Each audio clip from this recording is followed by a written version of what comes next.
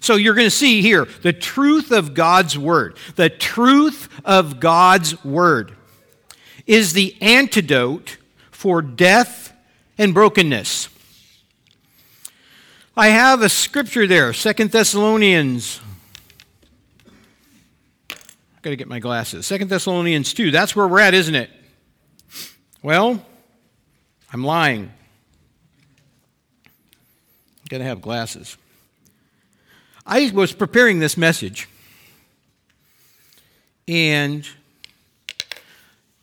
like I normally do, I read through the whole book of 2 Thessalonians, and then I went back and I read 1 Thessalonians.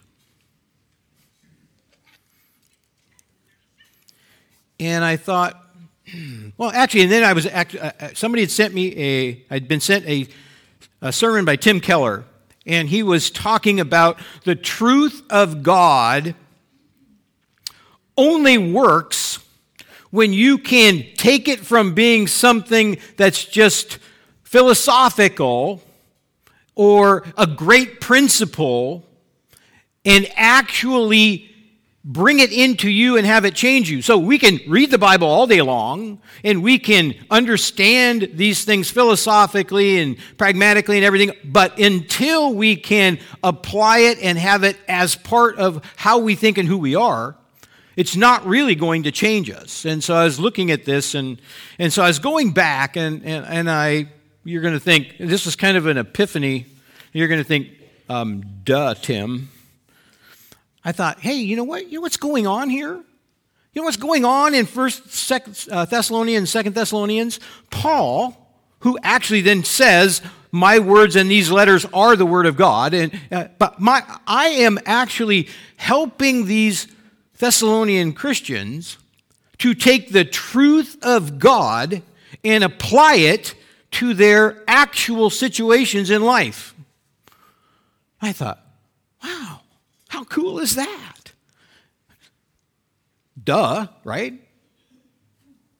And so what situations were they going through? Well, they were going through persecution, and then they were going through these false teachings. And one of the false teachings was, or one of their concerns were, hey, what if Christians die before Jesus comes back? Well, what's going to happen to them? Are they left out? And he said, no, don't worry about it.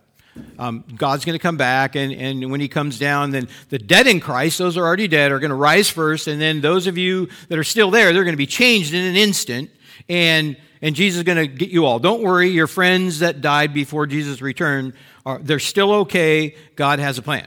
And so, they were expecting Jesus to return and soon, and then they had another false teaching, the one that we talked about in the second Thessalonians, and then they had coming up in 2 Thessalonians, they had where people quit their jobs, and so they had persecution, and how do I deal with that? And trials in my life, and how do I deal with that? And then we have these false teachings about the resurrection, and somebody says it's already come and you missed it, and then somebody else said, well, what if I'm going to miss it because I already died?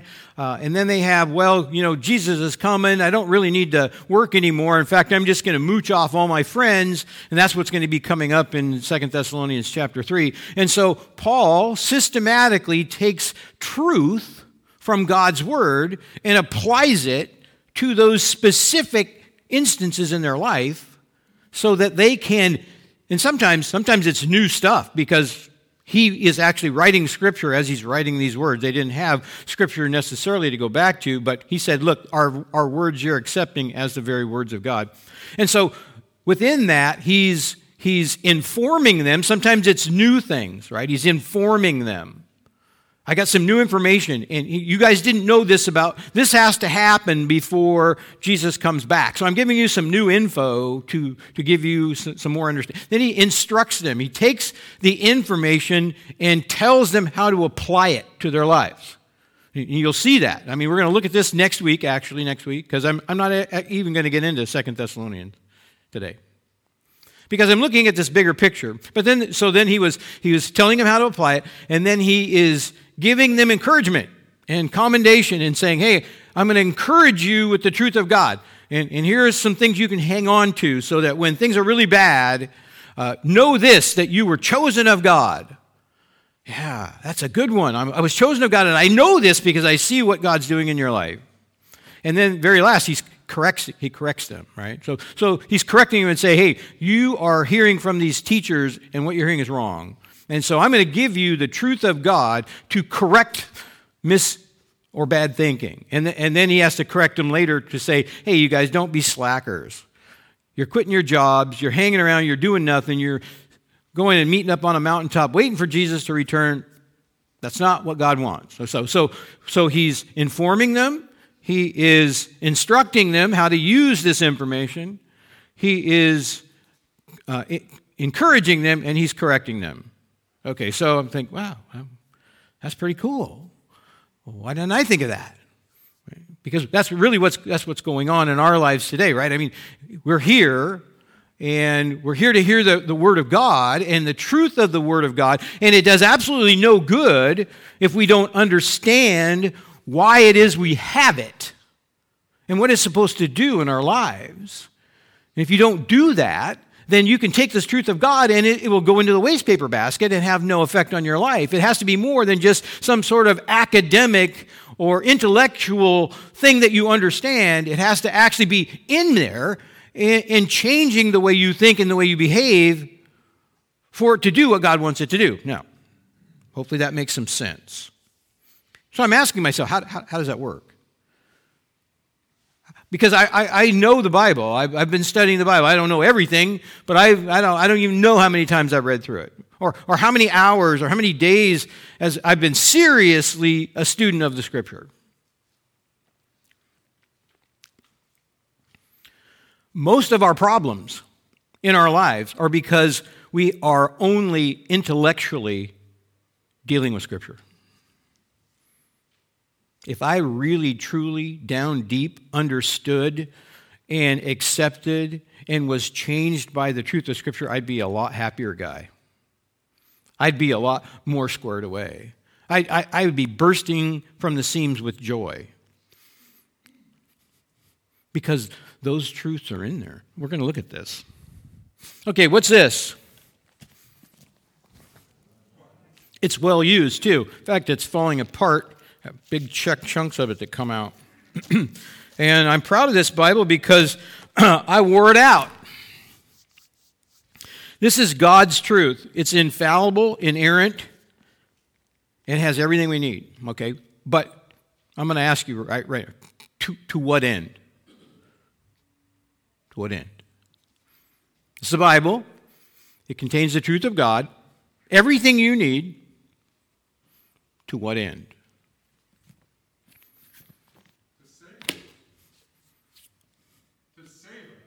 Yes. Okay. There are two things that I've been talking to you about. And the most important is just what Greg said. The truth of how I am reconciled back to God is in here and only in here. There's lots of other plans that people have. There's lots of other religions that may have what they think is a way.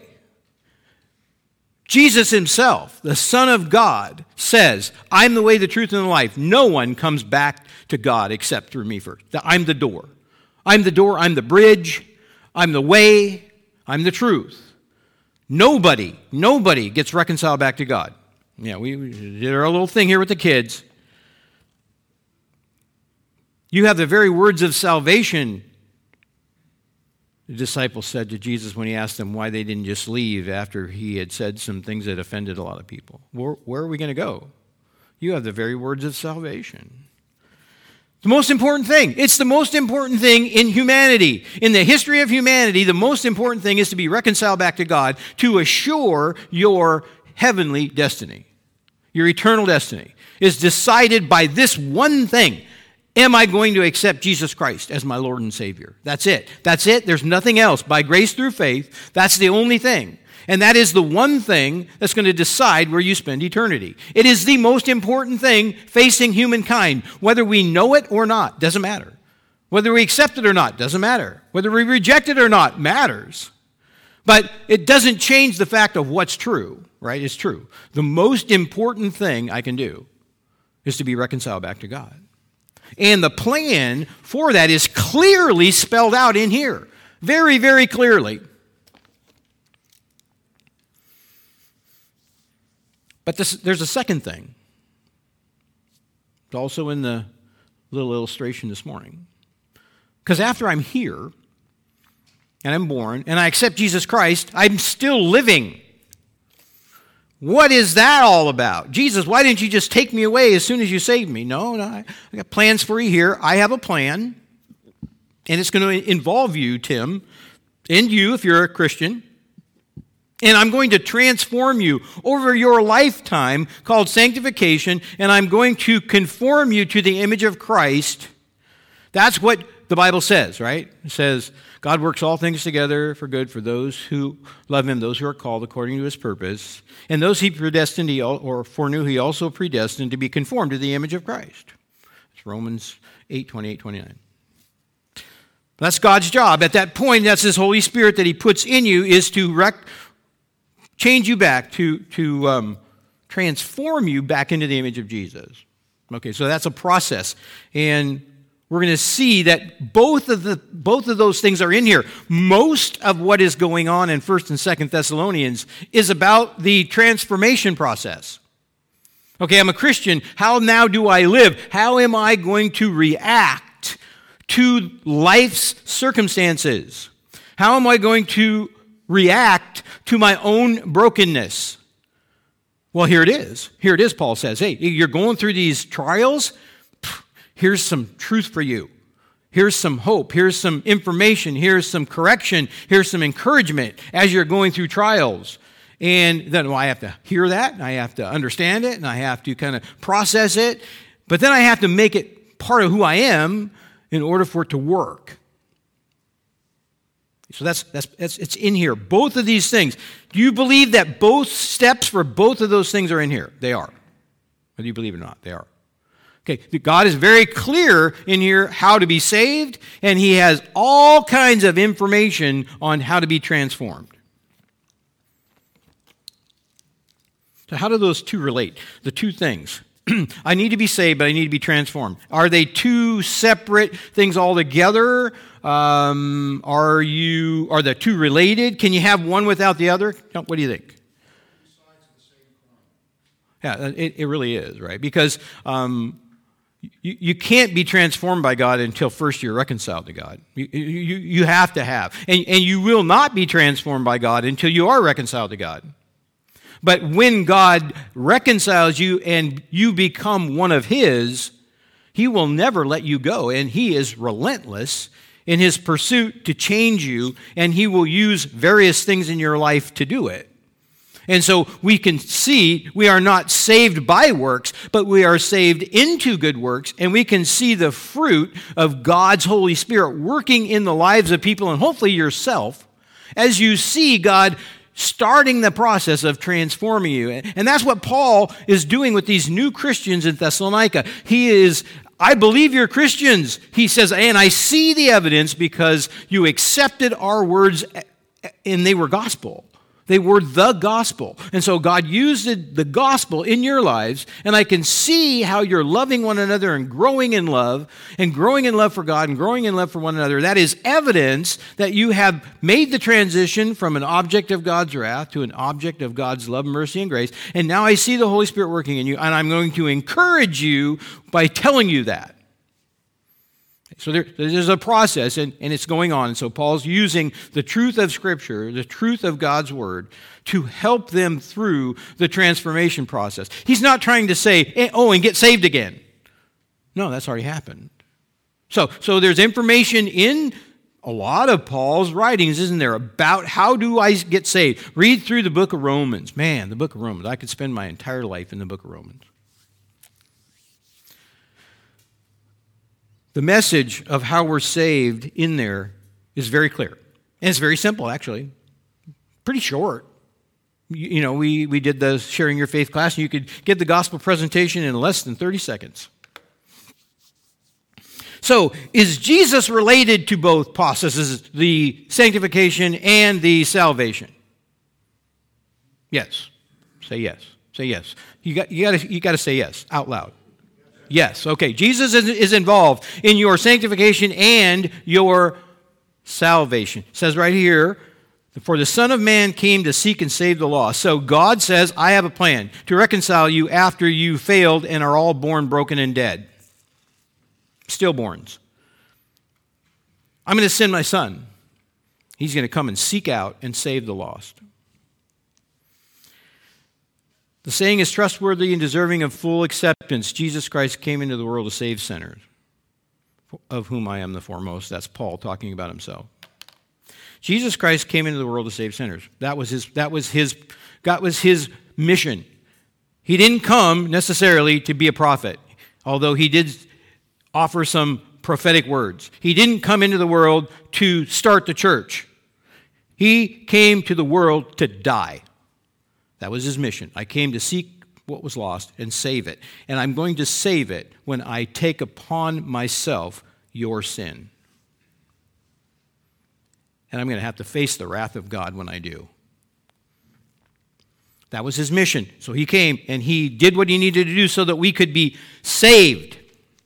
But he also, here we go, for God so loved the world, he gave his only Son, that whoever believes in him should not perish but have eternal life. Pretty clear message, isn't it? Jesus came. You believe in him, you get salvation, eternal life. But what about this other part? What about the transformation part? 1 Peter 2:24. He himself bore our sins in his body on the tree that we might die to sin and live to righteousness. By his wound you've been healed.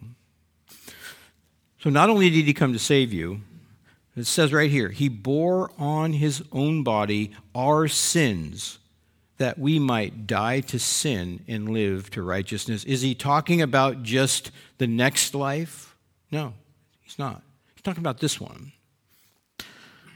So it says, and you go read it in Romans in chapter 6, 7, 8, and 9, that I have died to sin, basically. I mean, God killed some of me. Some of that old flesh is still in there, but Jesus came so that I could have the abundant life. The thief comes only to steal and kill and destroy, but I came that they may have life. And that life that he's saying that I came that they might have is both eternal and now.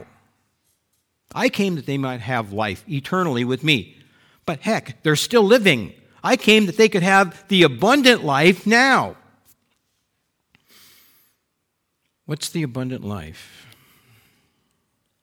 What's that mean? And we're going to talk about it. And unfortunately, sometimes people start to associate this with having money or having success or having fame. Or I want the things of this world. Is that what Jesus is talking about? If that was true, what a horrible, horrible trick. You're going to see why. It's not true. Okay, if I'm saved, do I need to be transformed? Yes, I do.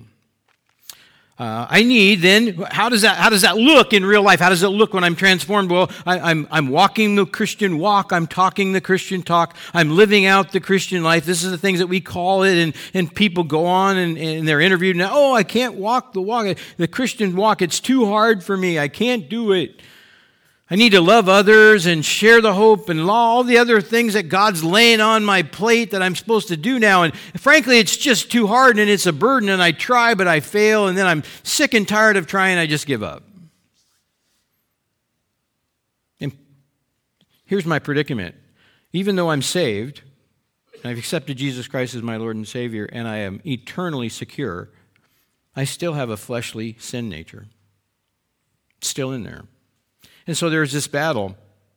So is God obligated to change me and heal me after he saves me? Or can I change and heal myself? What's the point? What do you think? Yeah. Can't we can't fix ourselves. But that's what we try, right? So God says, I will not only save you, but I will fix you. Okay, so God saves us and buys us back, and he does it with the blood of his Son. I don't want to miss anything. But we have this God, and he's loving and gracious and merciful, but he's also utterly holy, utterly just, and utterly sovereign. Okay, so if for God to be able to honor the promises that he makes us when he says, hey, if you just accept Jesus Christ, you'll be saved, he has to be absolutely sovereign. He happens to be absolutely holy and absolutely just. And you can't separate the two things. Say, I want to be saved, but I don't really need to acknowledge you or be under your thumb afterwards. You can't separate the two. If you want God's grace, you have to accept God's sovereignty, his power, his authority. Okay, so any problems with that? You can go ahead and raise your hand. I hope not. And so because of that, does God have the right if he wants to? If God has the right, can he command my obedience no matter what? Yes. The answer is yes. He bought you back. You are no longer yourself. You are bought with a price, and that price was the blood of Jesus Christ, his very own Son, God. He owns you. Does he have the right to demand you to obey his commands? Let's just put it 3 options. Does God have the right to say, you're going to do what I say, even though I know it's painful and it's not good for you? Would he have the right to say that? Yes, he would. Or would he say, guess what? I'm God. I bought you back. You belong to me, and you're going to obey me, even when your plan is just as good, but I'm God, and so you're going to do it my way or the highway. Could he say that? He would have every right to say that. Does that what he say? No. Here's the wonderful thing about it. God, who could demand anything and legitimately be owed it, says, no, I want you to obey what I say for my glory and your good. Why is the Christian life so hard? Well, we'll talk about that, but what's the goal? Oh, I just have to please this God who's got this enormously high standard, and it's just killing me down here. No, God says, look, when you sinned, you went like this. And everything now that I designed you for is unavailable to you. I love you. I'm going to save you, but I'm also going to start fixing you. And that means turning you back around so that you can find the things that I created in you to need, and I'm the only source you're going to find for them. The abundant life is not about money. It's not about any of the things of this earth. It's about finding back the source of all the things that God designed for me to crave in my soul, in my heart. Our way is never the best way. It's rarely even good. In fact, most of the time it's destructive. God says, your ways are not my ways, your thoughts are not my thoughts. And so God is saying, I need to change the way you think and the things so that you can find the abundant life that I want you to have right here today, and it has nothing to do with the way that you're looking to satisfy it in the flesh. It's always wrong. It's never intuitive. We think we have these needs, and we're going to satisfy these needs certain ways, and God says, your ways are almost always wrong, mostly wrong, and sometimes horribly wrong. My way is the only way, and I know it doesn't make sense. For our good and God's glory right here in this life, to have life and live it abundantly, to have joy, peace, satisfaction, meaning, purpose, love, and acceptance, identity, security, and hope in ourselves and in the flesh, we're broken, we're weak, we're selfish, we're ignorant, we're unfaithful, and we resist God's efforts. But God's plan is to save us and then start restoring us in this life right now.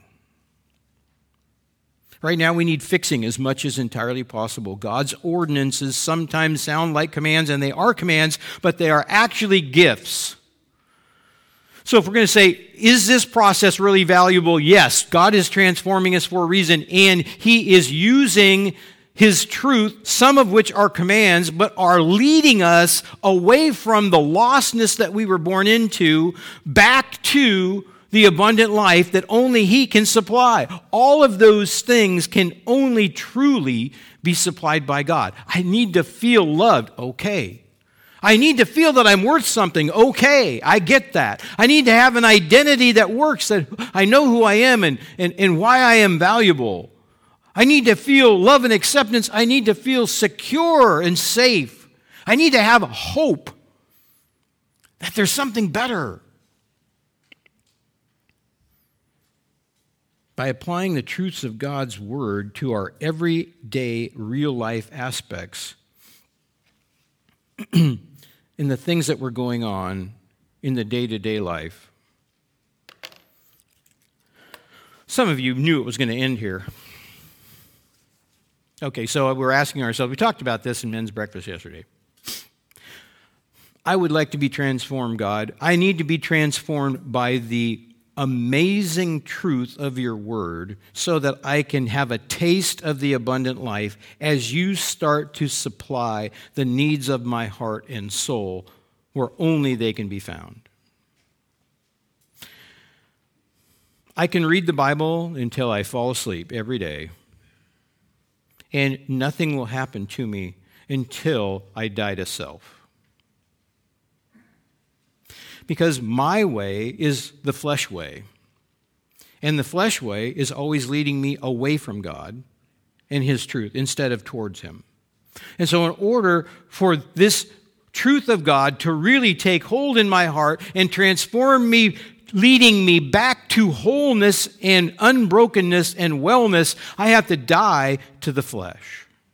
And that is an act of your will every single day. You wake up wanting your own way. I wake up wanting my own way. And it's always wrong. And so we have to have this intentional attitude of dying to ourselves so that this truth, the same kinds of truth that Paul was trying to give the Thessalonians, would actually get in and become something more than just an educational thing, something more than just information, something more than just some abstract philosophy. It actually has to come in and change me, and in order to do that, I have to die to self on a regular basis and put my flesh on the altar and say, God, kill me. Kill the me, because the me is blocking the you. And the you is the only place I'm going to find the abundant life today.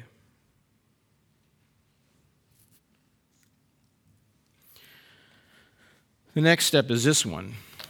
Don't be conformed to this world, or the pattern of this world, it says in the NIV, but be transformed by the renewal of your mind, that by testing you may discern what is the will of God, what is His good, acceptable, and perfect will. And so, we have these two things that we have to do in order to actually be transformed by God and use the truth of Scripture to change us and lead us into the abundant life. We have to die to self, and then we have to have the way we think changed in a serious way. Changed in a serious way. You don't just think wrong a little bit in the flesh. You think absolutely, completely wrong. Okay, so how is that going to happen? Now, first of all, recognize you have some supernatural help going on. God has given you His Holy Spirit. His Holy Spirit has already opened your heart and mind to the truth of the gospel so that you would accept Jesus Christ as your Lord and Savior. God is working on your behalf, in your heart, in your mind, in your soul, to transform you as well as to save you. And so you do have help, but you have to submit. We go through that whole process. Man, I could literally read Paul in his letter to the Romans, starting in chapter 5 and going through chapter 9 every single day. And it is just so amazing. You can go back to chapter 3 to find out how rotten you were and start with. This process of, hey, I see it and it's in there, but then I got this battle going on. I'm battling with the flesh. The things I want to do, I don't do. The things I don't want to do, I do. And oh, what a wretched man I am. And who will save me? Well, guess what the answer? Paul's answer was, living life in the Spirit. That's what's going to save you. I have these desires, and it's not me who's sinning. He says it's the sin that's living in me. And how do I get rid of it? Well, here's the answer. Live your life in the Spirit, because my spirit has no problem with those things. And so I have to think differently. I have to have my mind renewed. And so we talked about this yesterday morning.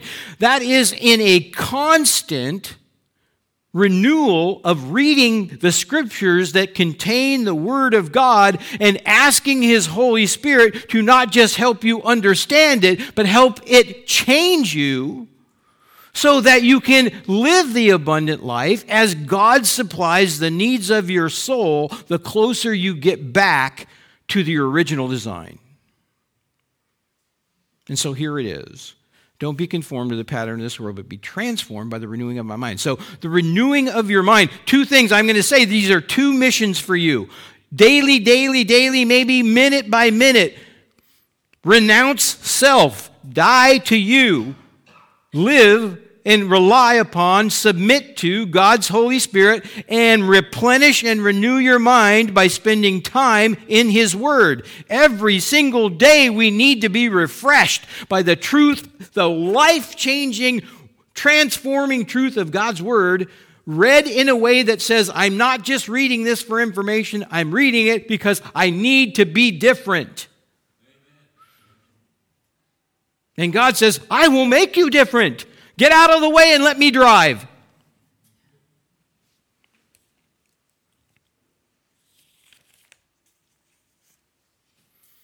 I'll have just enough time to finish this part.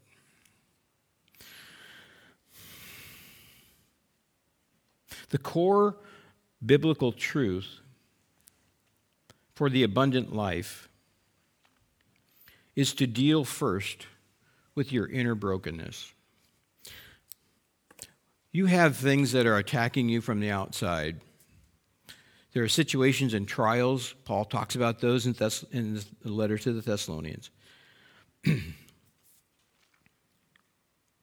And you have people that may be doing you wrong and lots of issues that are happening where things break. We live in a broken world. Nothing goes right. Murphy's Law is alive and well.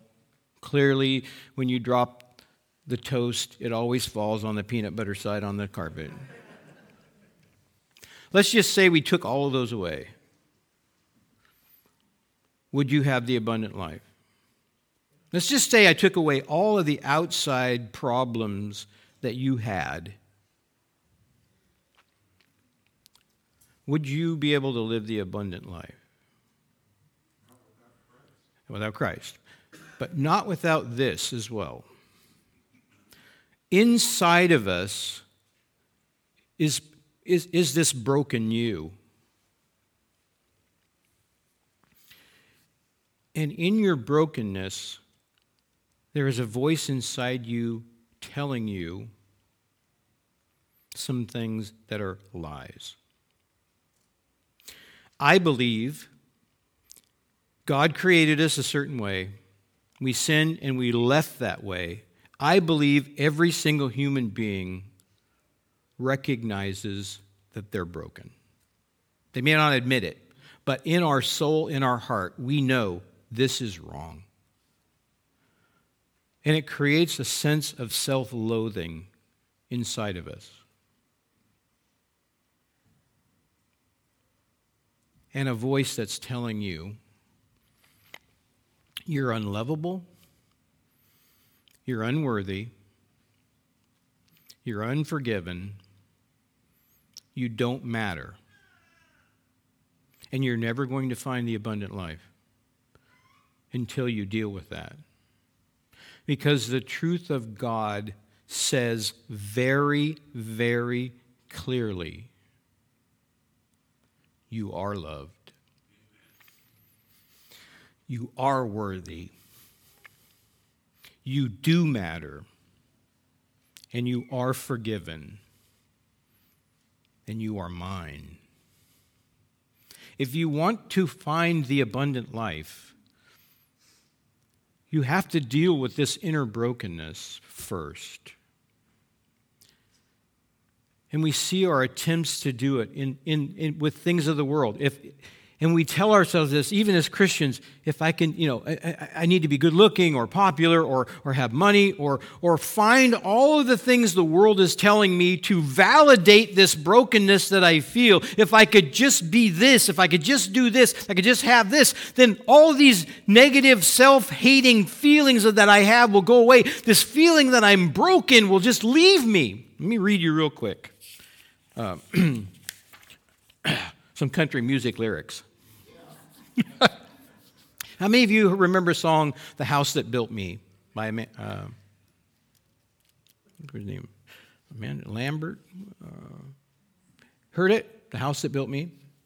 So this is a song. I don't know if she wrote it. Somebody wrote it about somebody who was very successful in the music business and was really famous and had all the money, but yet was coming back to her childhood home because, I'll read you the lyrics.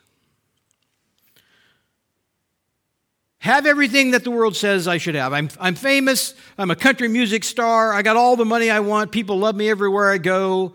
My records are top 10 sellers, all the stuff. But I thought if I could touch this place or feel it, this brokenness inside me might start healing. Out there, it's like I'm someone else. I thought that maybe I could find myself. If I could just come in, I'll swear I'll leave. Won't take nothing but a memory from the house that built me. I thought if I could go here and just reconnect with my roots, the brokenness that I feel inside me would just leave.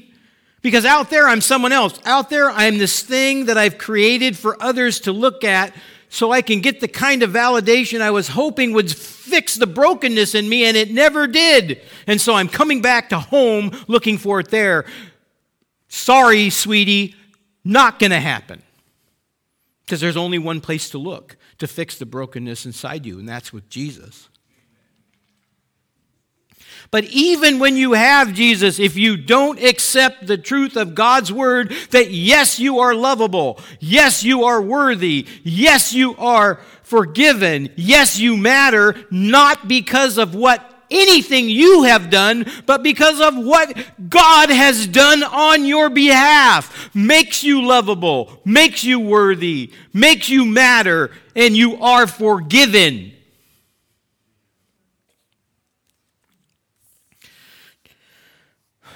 John 17, verses 22 through 24. This is the high priestly prayer of Christ. He's praying for all believers. The glory that you have given me, I have given them, that they may be one even as we are one. I in them and you in me, that they may become perfectly one, so that the world may know that you sent me and loved them even as you loved me. Do you know what God is saying there? I'm coming so that they can know that you love them as much as you love me. That's what it says. That God loves you as much as he loves himself. If that does not give you worth, if that does not give you love, if that does not give you all of the soul needs, then you're looking in the wrong place. We can be Christians, we can be saved, and we can still be miserable because we haven't assimilated the truth of God's word to our own inner brokenness. And all of the assurances are in there. The same way that Paul assured the Thessalonians that they could find hope and joy and love in trial because they were chosen of God and they were now God's children, is the same message that is in there for you and me. Because the inner brokenness won't go away until you give it to God. You can try to fix it with all the things that this world says is supposed to fix it. And you're only going to come back to Miranda Lambert's song. Because none of them are going to satisfy you. And if you really want the abundant life, which is God's will and plan for you in this life after you've accepted His Son to be transformed for the purpose of, not just so you can be little God people, but because I want you to find the things that I created you to have, and I love you so much, I'm going to do it. And I'm going to send you trials, and I'm going to send you other people. I'm going to send you the truth of my word. I'm going to give you my Holy Spirit. I want you to have this so bad. I died to save you, but I also died to fix you. Are we squandering it because we haven't really embraced the truth of God's word? All of the keys for those things are in there to show us what we already have, and most of the time are leaving on the side of the road. This one hit me hard.